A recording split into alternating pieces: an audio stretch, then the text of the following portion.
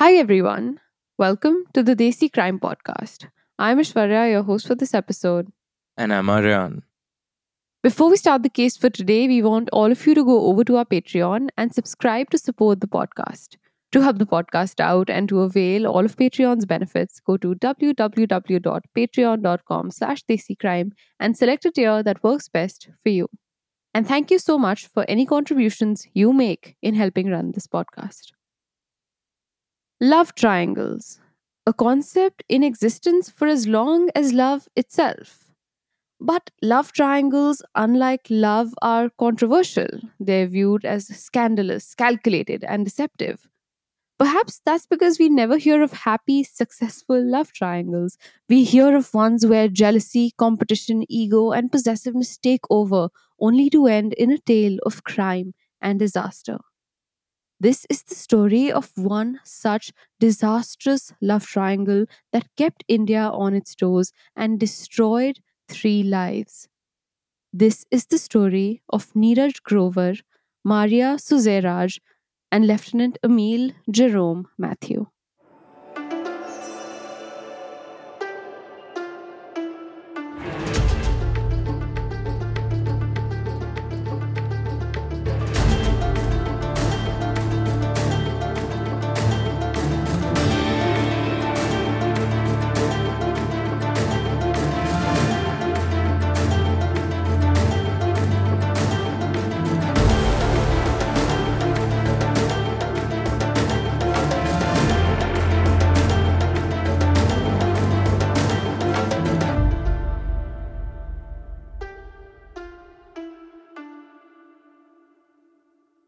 All right, Aaron, so we were supposed to have an episode last week. Do you want to tell our listeners what happened? What's going on? They were all kind of losing it online on Instagram. Yeah. It's as if Saturday never occurred last week. It was erased from the calendar because the Desi crime ritual of Saturday was amiss. No, so why we didn't have an episode last week, it's actually a good reason, if you guys are willing to believe that. We are working on a sort of original investigation at Desi Crime where we're working on this one particular case, and I'm not going to disclose too much, where we are interviewing folks related to the case and sort of some scheduling things when it came to interviewing friends of the murderer and the victim. We had to change the dates last minute. But that's the case you're going to listen next week. So next week, you're going to find out why exactly we had to delay and what this investigation is all about. But yeah, apologies and hope you look forward to it. Yeah, so Aryan told me what the case is about and then told me not to look anything up related to the case. So the crime junkie in me is it's kind of antsy and I'm kind of losing Yeah, it. So I'm as excited for next week as I'm sure everyone else is. yeah. All right, Aryan, so what do you know about this case, if anything at all? Do you have any thoughts whatsoever on love triangles? Is it okay if all parties consent? Do you think it's a healthy way of going about a relationship? Give us your thoughts. I'm not going to make this podcast about my thoughts on polyamory because that's going to Sure. be a 40-minute episode in and of itself.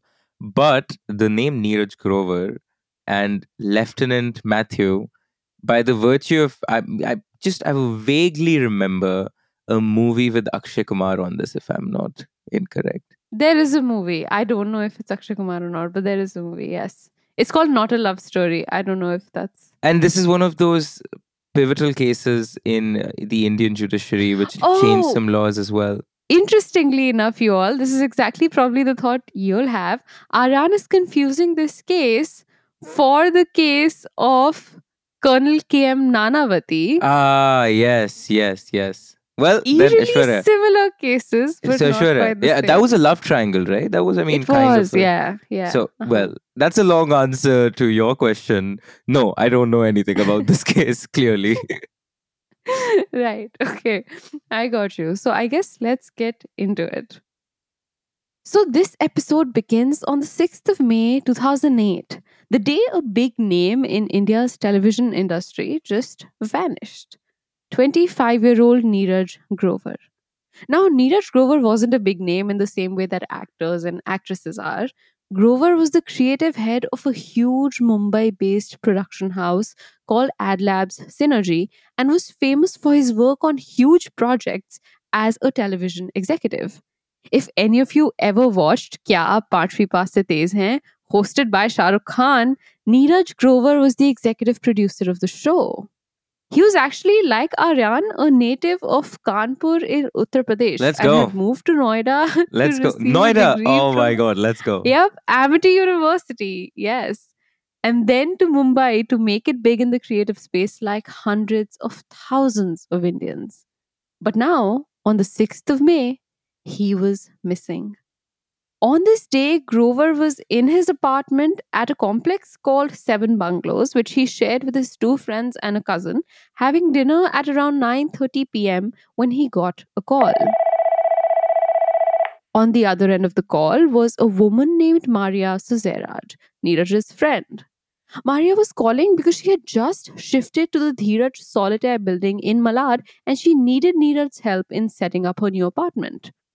Not tonight. I have an early morning meeting. I'll stay at home, Neeraj said before cutting the call and continuing dinner. At 9:55 p.m., his phone rang again.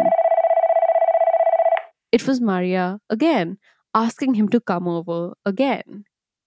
Babe, really, let it be. I've just started my dinner, said Neeraj before a long pause.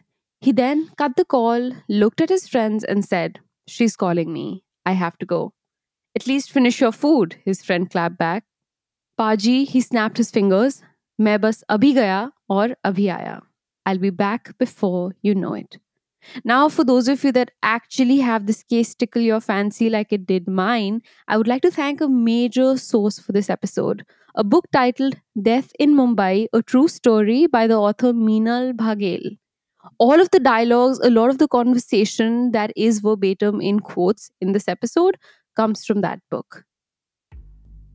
So anyway, Neeraj had just left his late night 9:50 p.m. dinner to go help Maria, a friend.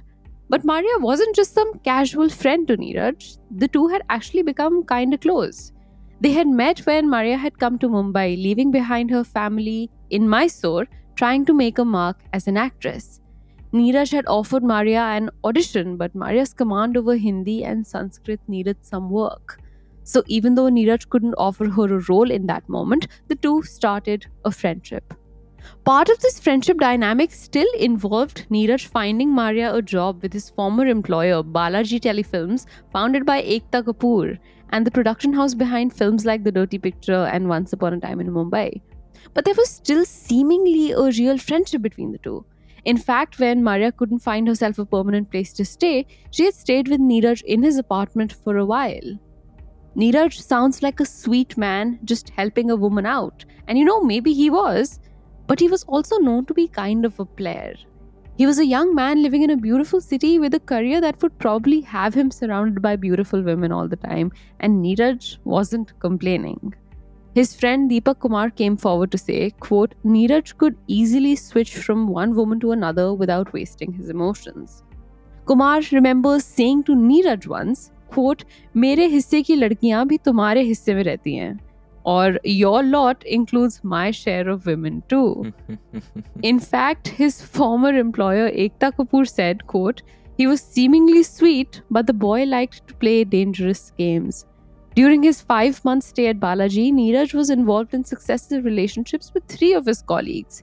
He wriggled out of one of them by telling the woman that being with her was making him forget a former girlfriend who had died, which in turn made him feel unfaithful. Later, we found out he had a dog who had died, but never a girlfriend. He was seemingly sweet, but the boy liked to play dangerous games, she remarked. He often hit on women whom he knew to be already involved. It was some kind of sexual power trip for him, and many guys hated him for that. End quote. Now, Aran, let's get your opinion on this, if not polyamory. What are your thoughts on men and women being friends? Do you think feelings are always involved, at least by one party, or not? Do you think they can be perfectly platonic male female friendships? What do you think? Um, as I've grown up and as we've matured as adults, I've come to realize that men and women can be just friends and very good friends. I do think that those relationships are rarer because Hmm. of the sexual undertones and emotional undertones.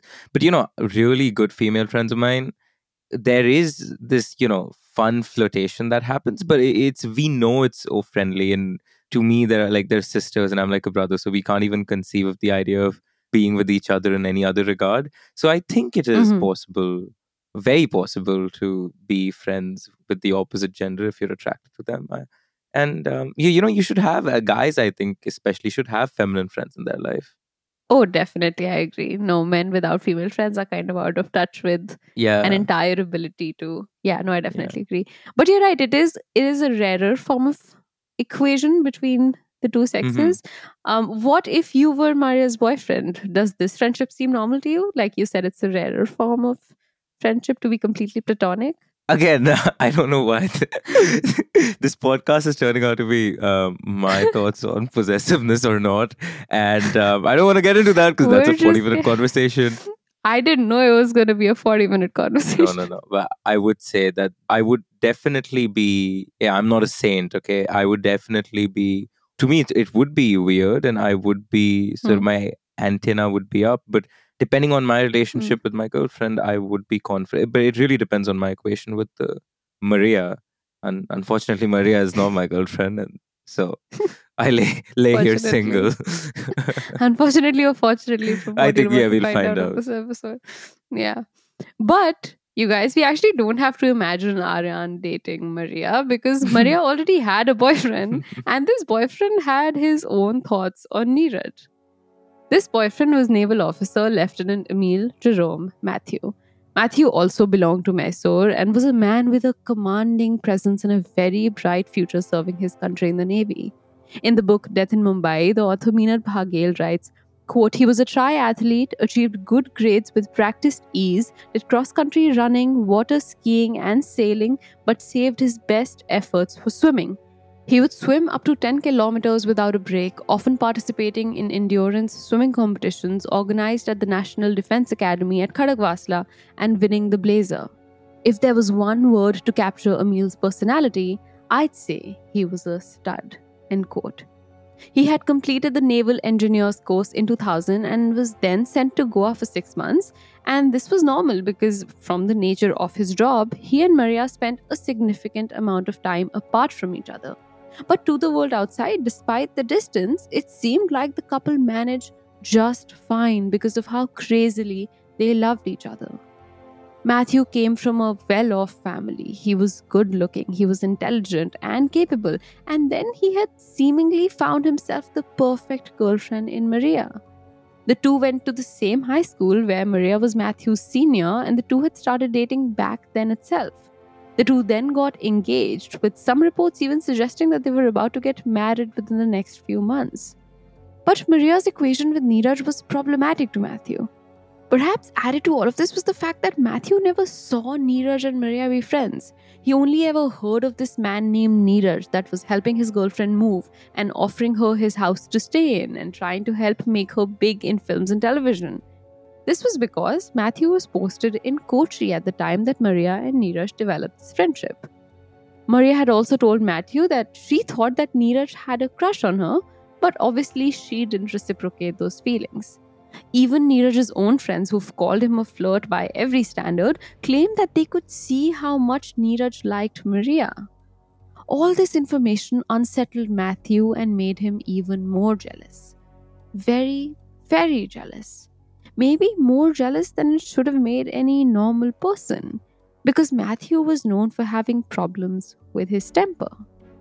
In fact, Matthew's childhood friend Vinay Kumar said in an interview, quote, a whole group of boys from our school once convinced me to shut Matthew's eyes as he returned from a water break. But such was his fury as I held him that I could feel his body shivering with the force of his anger. End quote. So if you can realize, there's like a weird intermingling of different kind of personalities going on. One is Neeraj, who's described by many as a flirt. Then there is Matthew, a possessive, seemingly conservative man, which many say have anger issues. And then there's a woman like Maria, a beautiful to be actress in a city like Mumbai who's known for having exclusively male friends and never really getting along with women. And it's this really interesting clash of three completely different kinds of personalities, which leads us down this case. Now, as Matthew continued to manage his work, his long distance relationship, and his new brewing jealousy against Maria and Neeraj, on the 6th of May, after receiving that call from Maria and going over to her apartment at around 10 p.m., Neeraj just disappeared. The watchman outside of Maria's building, a man named Kundan Jha, had watched Neeraj go into the building, but he didn't see him come out. All Kundan Jha saw was a different man at the gate the next morning at 7:30 a.m. wanting to go meet Maria. Kundan asked this man to make an entry in the book, the name, date, time register, but this man refused. I'm her cousin, he kept repeating. Par naam kya hai? What's your name? The watchman asked. The man didn't budge, eventually wearing the watchman down and entering the building without making an entry. This was obviously fishy to Kundan, but just a few hours later at 12:30 p.m., he saw Maria exit the building and she looked just fine, so Kundan assumed all was well. If you were going in with some malicious intent, just give a Mhm. fake name, a fake number, and be I know you look more fishy. exactly. You look more fishy. I would rather be as inconspicuous as possible while trying to No, I commit. So agree. by having an argument with the guard, you're definitely etched in his memory for at least a week. Absolutely. No, absolutely. I agree. I don't know what the point of this move was, and we'll discuss it later on in the episode. But yeah, it seems off. There were easier ways to do this. So Kundan just lets this man go, eventually sees Maria exit the building, and assumes all was well. What Kundan didn't notice were the bite marks all over Maria's arms and chest and the slash marks on her wrist. They were the first sign of what had gone down in Maria's apartment between 10 p.m. the night before when Neeraj arrived and 12:30 p.m. when Kundan saw her leave the building. By this point, Neeraj was missing. His friends and cousin that shared a house with him tried to call him, but nobody answered. His phone was ringing, it wasn't switched off, just nobody answered. His parents in Kanpur were a little worried too. Not terribly worried just yet. Maybe their son had a late night and slept in until late. Surely he'll pick up soon, they must have thought. It wasn't like Neeraj to not talk to his parents, especially his mom. The two spoke twice a day, every day, once at 10 a.m. and then once at 11 p.m. Today, Neeraj had missed his 10 a.m. call. No matter how many times his mom, Neelam Grover, called him, nobody answered the phone. Neelam then called her daughter, Neeraj's sister, and told her that Neeraj wasn't taking her call. Neeraj's sister immediately called her cousin, the one that lived with Neeraj in the same apartment, and the cousin told her that Neeraj hadn't come home all night. There was no sign of him anywhere. Neeraj's parents called him a total of 130 times that day, and 129 of those went unanswered. A little simple arithmetic there, but that leaves one answered call. Who answered it? So, you see, Aryan, one of the calls made by Neeraj's parents to his phone that day on the 7th of May between 4 and 5 p.m. after he disappeared was picked up. His mom felt a second of relief. Guinea, hello, Guinea, can you hear me? Guinea, hello. She screamed out to the phone, but Oof. nobody answered.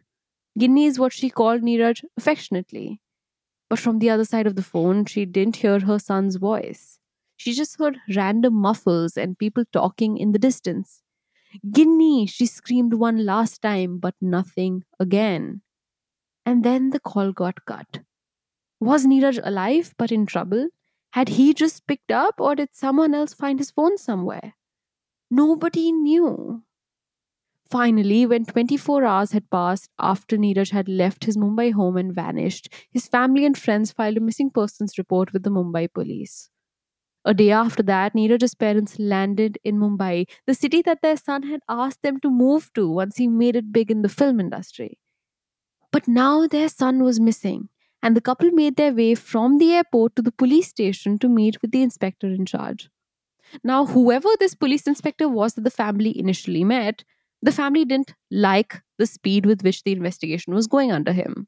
And so, someone recommended to Neeraj's father to instead speak with Mumbai Police's brightest inspector for Ah, help. Inspector Rakesh Maurya, head of the Mumbai Crime Branch. of Now, course. Aryan, do you remember Inspector Rakesh Maurya? I mean, I hope you all remember Inspector Rakesh How can Maurya. I not? How can you not remember Mumbai's OG top cop, Rakesh Maria, the guy responsible for Rani Mukherjee and Sheena Bora and even Sanjay Dutt's case, I think. Yes, exactly. It was Inspector Rakesh Maurya responsible for handling the Mumbai blasts, the Sanjay Dutt terrorism and arms case, the Sheena Bora and Rani Mukherjee case. And here again is Inspector Rakesh Maurya at another high profile case. At the Malad police station, Neeraj's parents met Inspector Rakesh Maurya and Neeraj's friends and flatmates, all of whom were meeting with the police to recount their version of when they last saw Neeraj.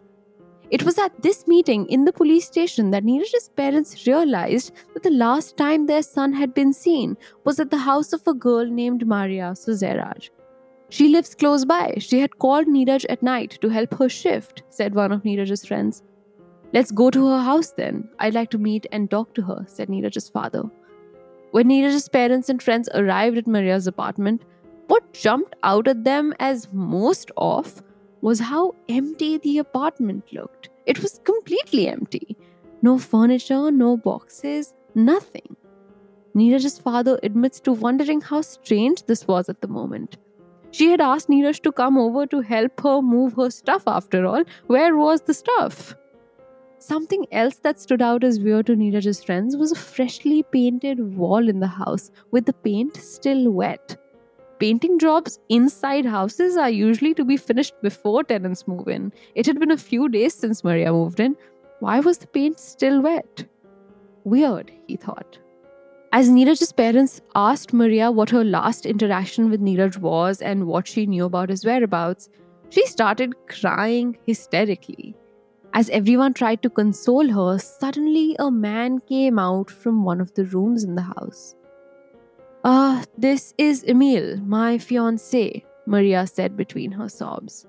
Oh, what a tough thing to figure out who that man that showed up in the morning that the security guard was pestering was. Only God knows, right? We could never figure it out. Aryan, your sarcastic spidey senses are working perfectly as usual. I hope everyone knows who that man was that showed up in the morning, but for those of you that don't, we'll clear that mystery up very quickly. So now it's been a few days. It's the 13th of May, and the investigation had been transferred to Inspector Rakesh Maurya when a group of Neeraj's friends, including Maria Suzeraj, came to visit the inspector to demand a quicker investigation. As Inspector Rakesh Maurya sat face to face with Maria, he said something about her eyes bothered him. What's your name? He asked her. Maria Suzeraj. I'm also a friend of Neeraj's, she responded. I know, he disappeared from your house. You, lady, are my number one suspect. End quote. And with that sentence, Inspector Maria began his deep dive into the story of Maria Suzeraj and her connections to Neeraj's disappearance. Guys, yeah, even I can understand the confusion, but it's Inspector Maria and Maria. Okay, so there are two different Marias and Right. Maria. Yeah, it's There's the spelled suspect, homonyms. Maria. Homonyms, right? That's what it's called, Ashwarya. Homonyms, Yeah, indeed. yeah. Yes, yes, Some it is. some middle school grammar, you know. All right, now that we've cleared up the difference between the inspector, the investigating officer, and the prime suspect in this case, let's move on.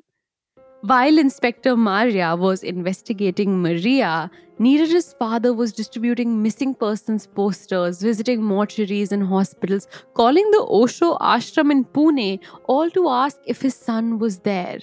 And while all of this was happening, Inspector Maria and his team were interrogating Maria for 10 hours on her 28th birthday. During the investigation, Maria tells the police the same story, that Neeraj had come to her house at 10:30 p.m. on the night of the 6th to help her move her stuff. At her place, he ordered food from the Sai Sagar Hotel, a detail corroborated by Maria's apartment guard Kundan Jha because the delivery driver had signed at the gate.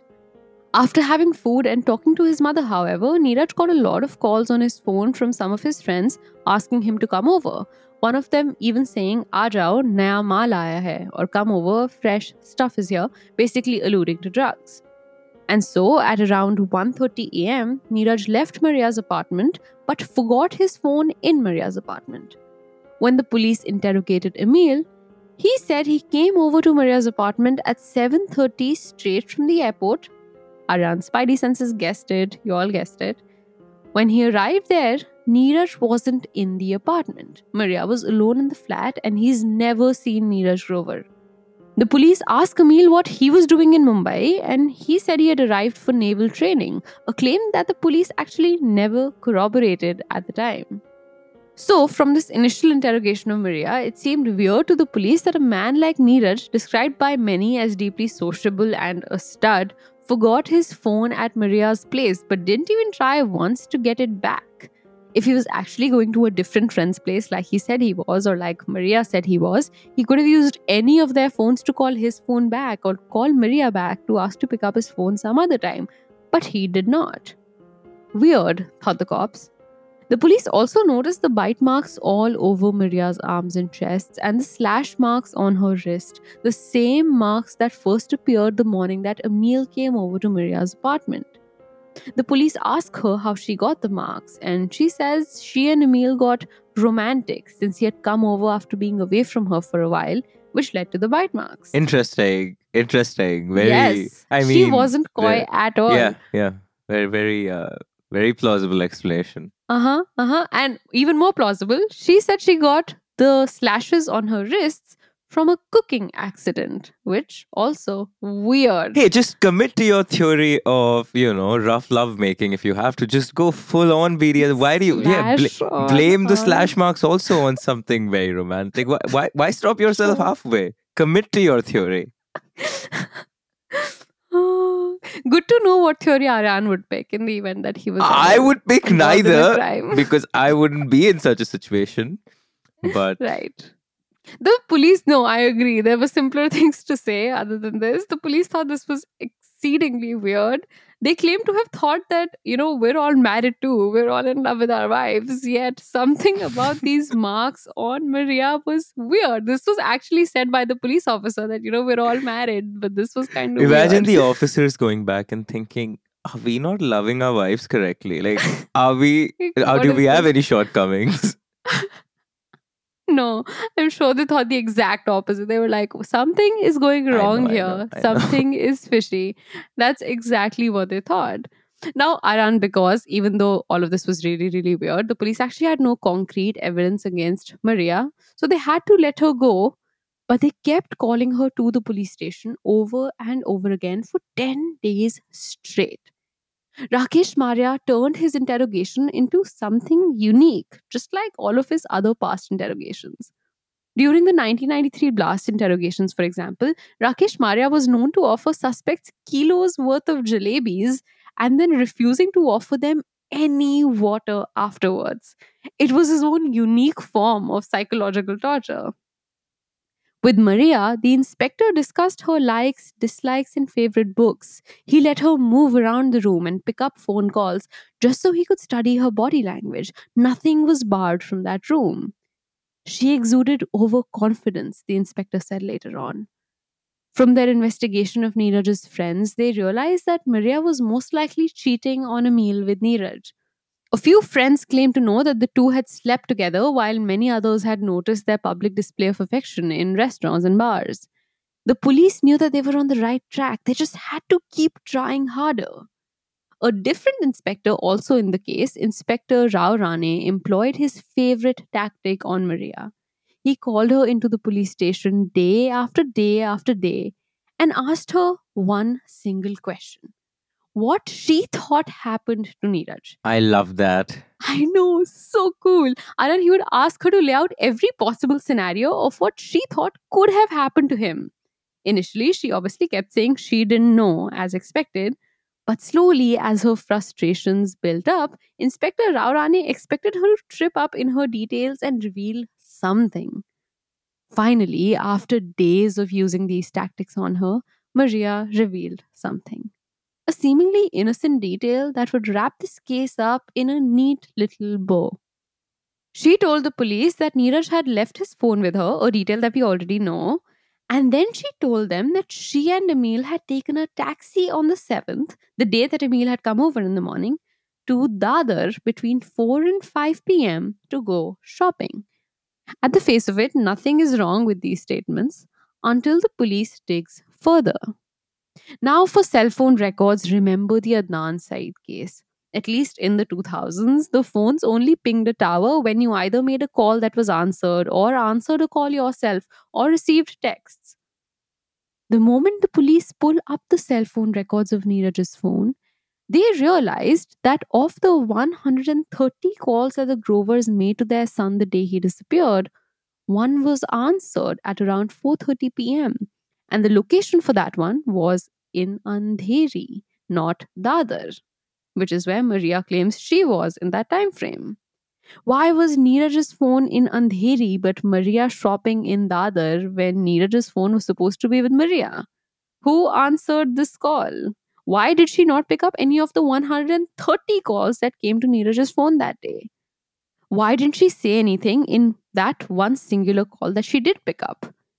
After realizing this detail, the police continue to look over Neeraj's cell phone records and realize that his phone's last known location was in Dahisar.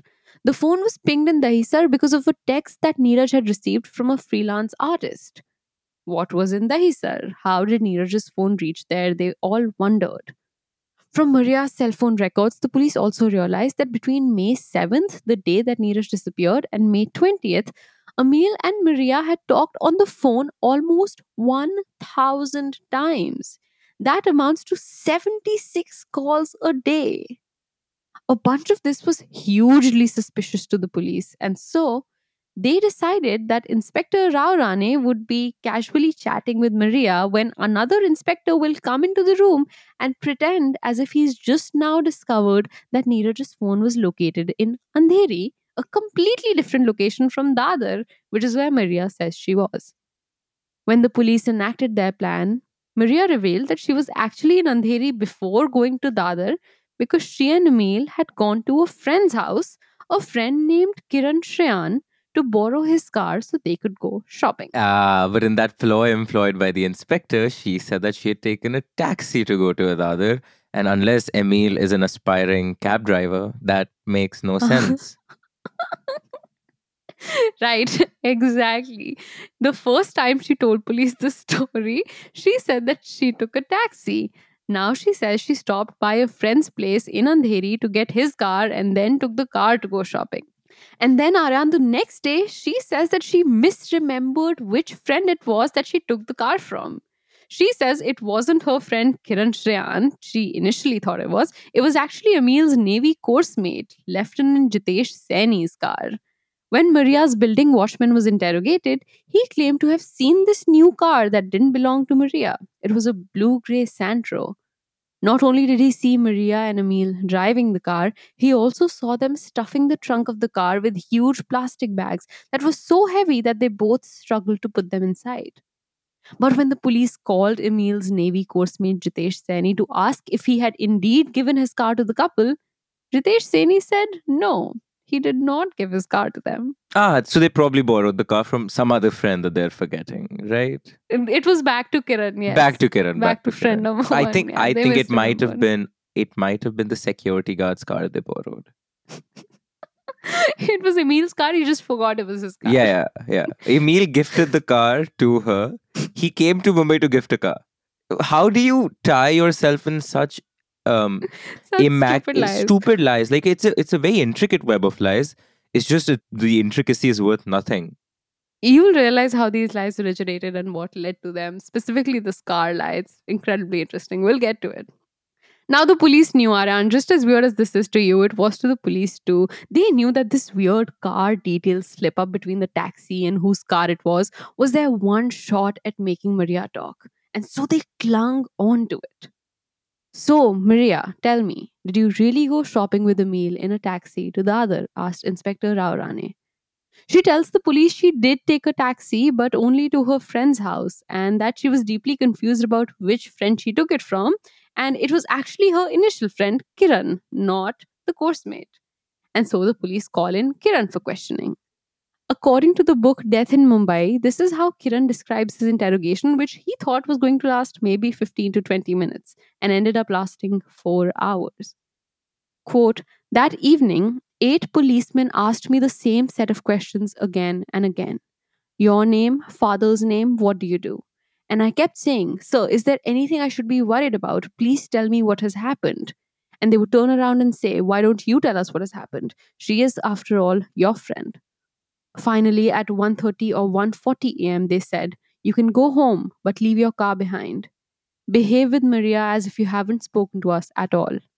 But I was so hassled that the minute I got home, I called her and told her that the crime branch had called me. What have you done, Maria? I asked her. Did you do anything in my car?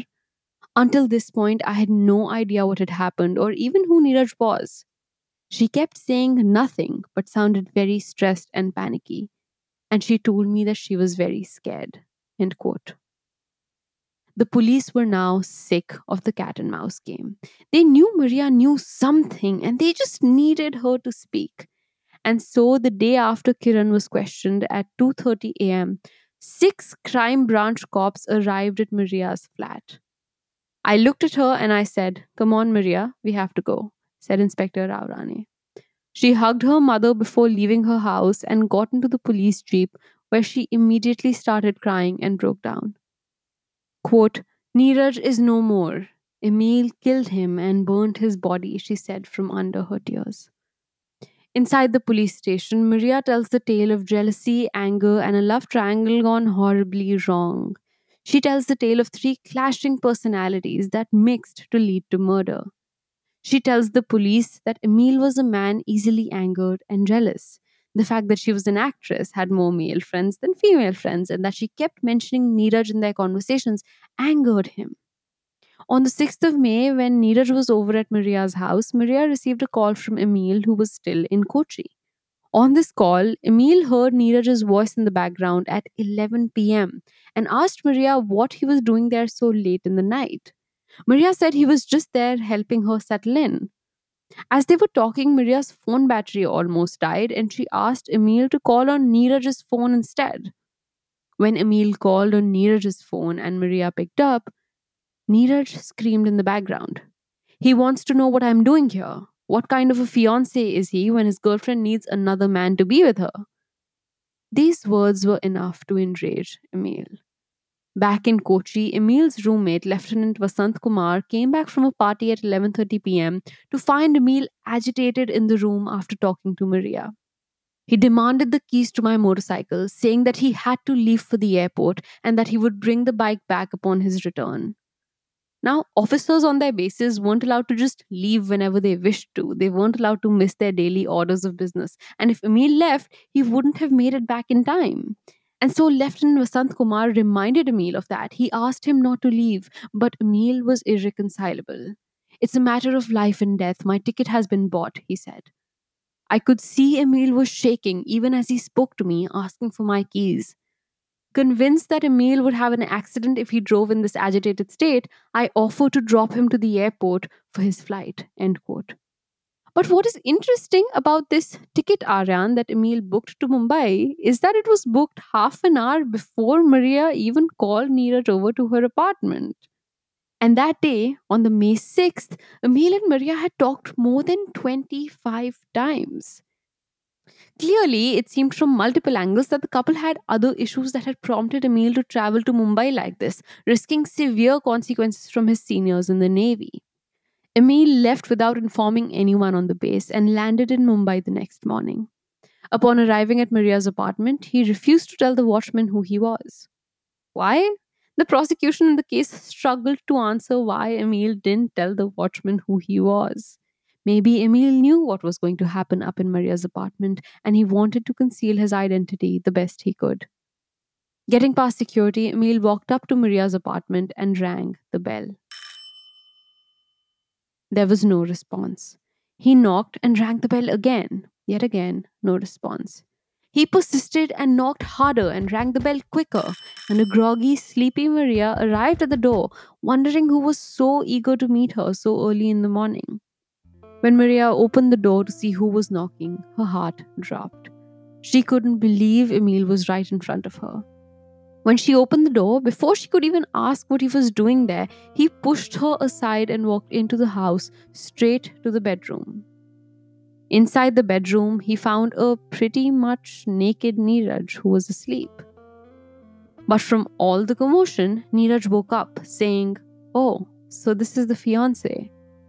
Soon there ensued a fight between the two men. Somewhere in the middle of it, Emil grabbed a knife from Maria's kitchen and stabbed Neeraj in the abdomen. Maria later claimed that Emil stabbed him with such force that his intestines protruded from his body. My God. The room filled up with blood, and splatters were all over Emil and Maria's clothes too. In his fit of rage, before doing anything about the body, by the way, Emil allegedly raped Maria right next to Neeraj's dead body. Once Emil was done, Maria went into the washroom to clean the bloodstains off of herself, but Emil entered the washroom too, proceeding to allegedly rape her again. This is what she will say led to the bite marks all over her body that the police noticed.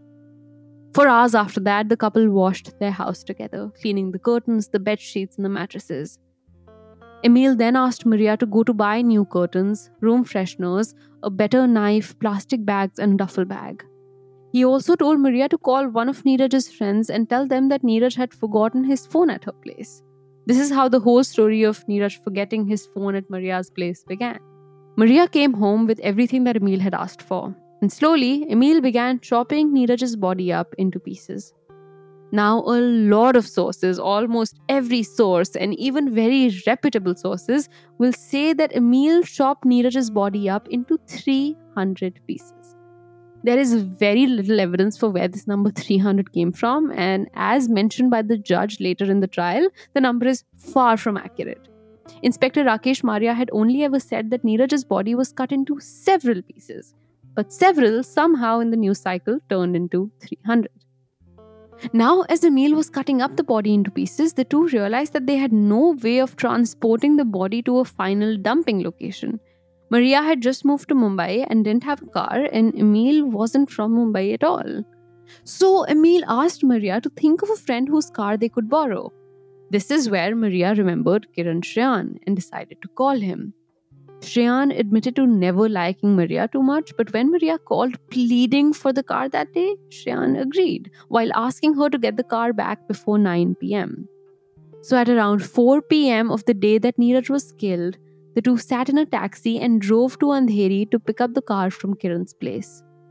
When Maria went to Kiran's door to get the keys, Kiran noticed the marks all over her chest and arms, but said nothing. He simply gave her the keys. Sometime now, Neeraj's parents will call Neeraj's phone, which for some reason Maria had in the pocket of her jeans. Listen, Ashwarya, I mean, hindsight is 2020, so that's the preface Mhm. of the comment that I'm about to make. But I think the police would have figured this case out one way or the other with had they put in due diligence like the way they have done, eventually Mhm. this case would have been figured out, even if some of I the small agree. things couldn't have been covered. But that said, as a criminal, from a criminal Mhm. standpoint, not me being the criminal, but from a criminal's standpoint, where your objective is obviously to hide the crime, they missed out on some really, really simple things. So the first was the security guard shenanigan, right? If he knew he was going to commit a murder, might as well tell your identity or just tell yourself as somebody different, but do not stand out to the guard, which is a problem. But then also, they could have coherently narrated the Scar story because there was a true version. We took the Yeah, cab there was. and we borrowed the car from that friend. So they could have just told the honest version. And lastly, I think just you should have hidden your scars. You should have worn full sleeve. You Mhm. should have done something, made an attempt to not stand out, which it doesn't seem like they did, which is, of course, good for the investigators, but they just seem like novice criminals which they are. They are novice criminals. Yeah. Uh-huh. But I think this is where in lies the entire discussion about whether or not there is such a thing as perfect crime. Like, my point is, even if they did all of the things that you said they would, the guard would have still seen the Exactly, blue gray exactly. It would have Sandro. The taken more guard would have time. It would still, have taken it more would have, time. Yeah, yeah. exactly, But it would have been right. solved because this is a very. But still, I'm just saying, Exactly. you as a sort They could have of been better the criminals. criminal wants to give themselves the best shot at not being caught, and they didn't even do the Right. No, I basics. agree. They were stupid. They were Do haphazard. not take notes, guys. We are not. These are not. Put your pencils Yeah, down. yeah, yeah. Put your pencils down. Yeah. We can see you all from our microphones. Anyway, so Emil and Maria went over to Kiran's place. Maria walked up to Kiran's door, got the keys from him. Kiran noticed the marks, said nothing. The two got into Kiran's car and started driving back to Maria's apartment. Sometime now, Neeraj's parents will call Neeraj's phone, which, like I said, was in Maria's jeans pocket. Maria heard the phone ringing, and while trying to get the phone out of her pocket, she by mistake accepted the call, leading to the one picked up call out of the 130, the call which helped place Neeraj in Andheri and crack this case. Maria immediately realized her mistake and cut the call without saying a word. The two then drove Kiran's blue grey Santro to Maria's apartment, where the building watchman would go on to see it. Here, the couple will bring down plastic bags with parts of Neeraj's body that they will put in the trunk in the back seat.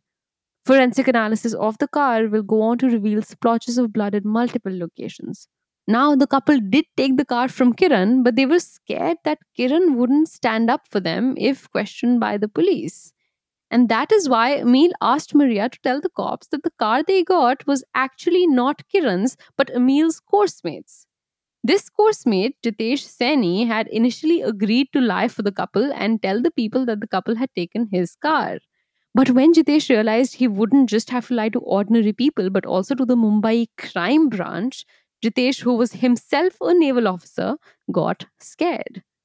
Firstly, he told the couple that there were no calls between them from the day that they had to take the car to show that they actually did take his car. There was no proof of communication between them. Secondly, he said Maria's watchman saw a blue grey Santro and he didn't own a blue grey Santro. He didn't own a Santro at all. And with that, Ritesh refused to lie to the police for the couple, forcing them to change their story a third time in front of the police. Finally, the couple took the body parts to Dadar, dumped them in a jungle next to the village of Manor, doused them in gasoline, and lit them all on fire. From this location, the police would find Neeraj's clothes, chain, a locket, his skull, his ribcage, and more. Once the police had Maria's statement in place, they then worked on bringing in Emil, who was harder to arrest by virtue of his job as a naval officer. But finally, the police succeeded. When Emil was brought in, he kept asking to meet Maria just once. He didn't think she would ever rat him out, but she had, and he would find that out the day the charge sheets were filed. The love between the two soon dissipated and their versions of the story shifted. Emil says he never raped Maria, it was consensual sex. Maria says he did. Emil says he cut the body on Maria's command. Maria says she went shopping for supplies on Emil's command. They both forgot the romance and began to ardently self preserve. 3 years after the murder of Neeraj Grover, Emil and Maria were convicted by the court. But to the whole country's disappointment, Maria was only charged with destruction of evidence and given 3 years in prison, found not guilty for murder. Since the trial had lasted a little over 3 years, Maria was free to walk out of the prison the day the trial ended. The minute she walked out, she and her lawyers held a press conference. This press conference didn't feature an apology or remorse. In this press conference, Maria's lawyer will hold up a picture of Neeraj's burnt bones and remains, saying, quote, "Where are the 300 pieces? I can only see 5 or 6, end quote." Emile Jerome was convicted of culpable homicide not amounting to murder and sentenced to just 10 years in prison for his crime being one of passion, not one of premeditation. For those of you interested in a little extra appalling piece of information in this case, Maria Suzeraj was actually arrested again just a few years ago, This time for defrauding people out of crores and crores of rupees. While certainly a lighter crime than cold blooded murder, reform seems far away for her. Neeraj has now been gone for 15 years. His death marked the end of not just the Grover family that wished to move to Mumbai, watch their son succeed, and rejoice in his happiness. His death also marked the end of the once proud Matthew family and the once peaceful Suzairaj family. Generations that will carry these names have been tainted with a gruesome crime committed for frivolous reasons. For what? Like always, supposedly for love.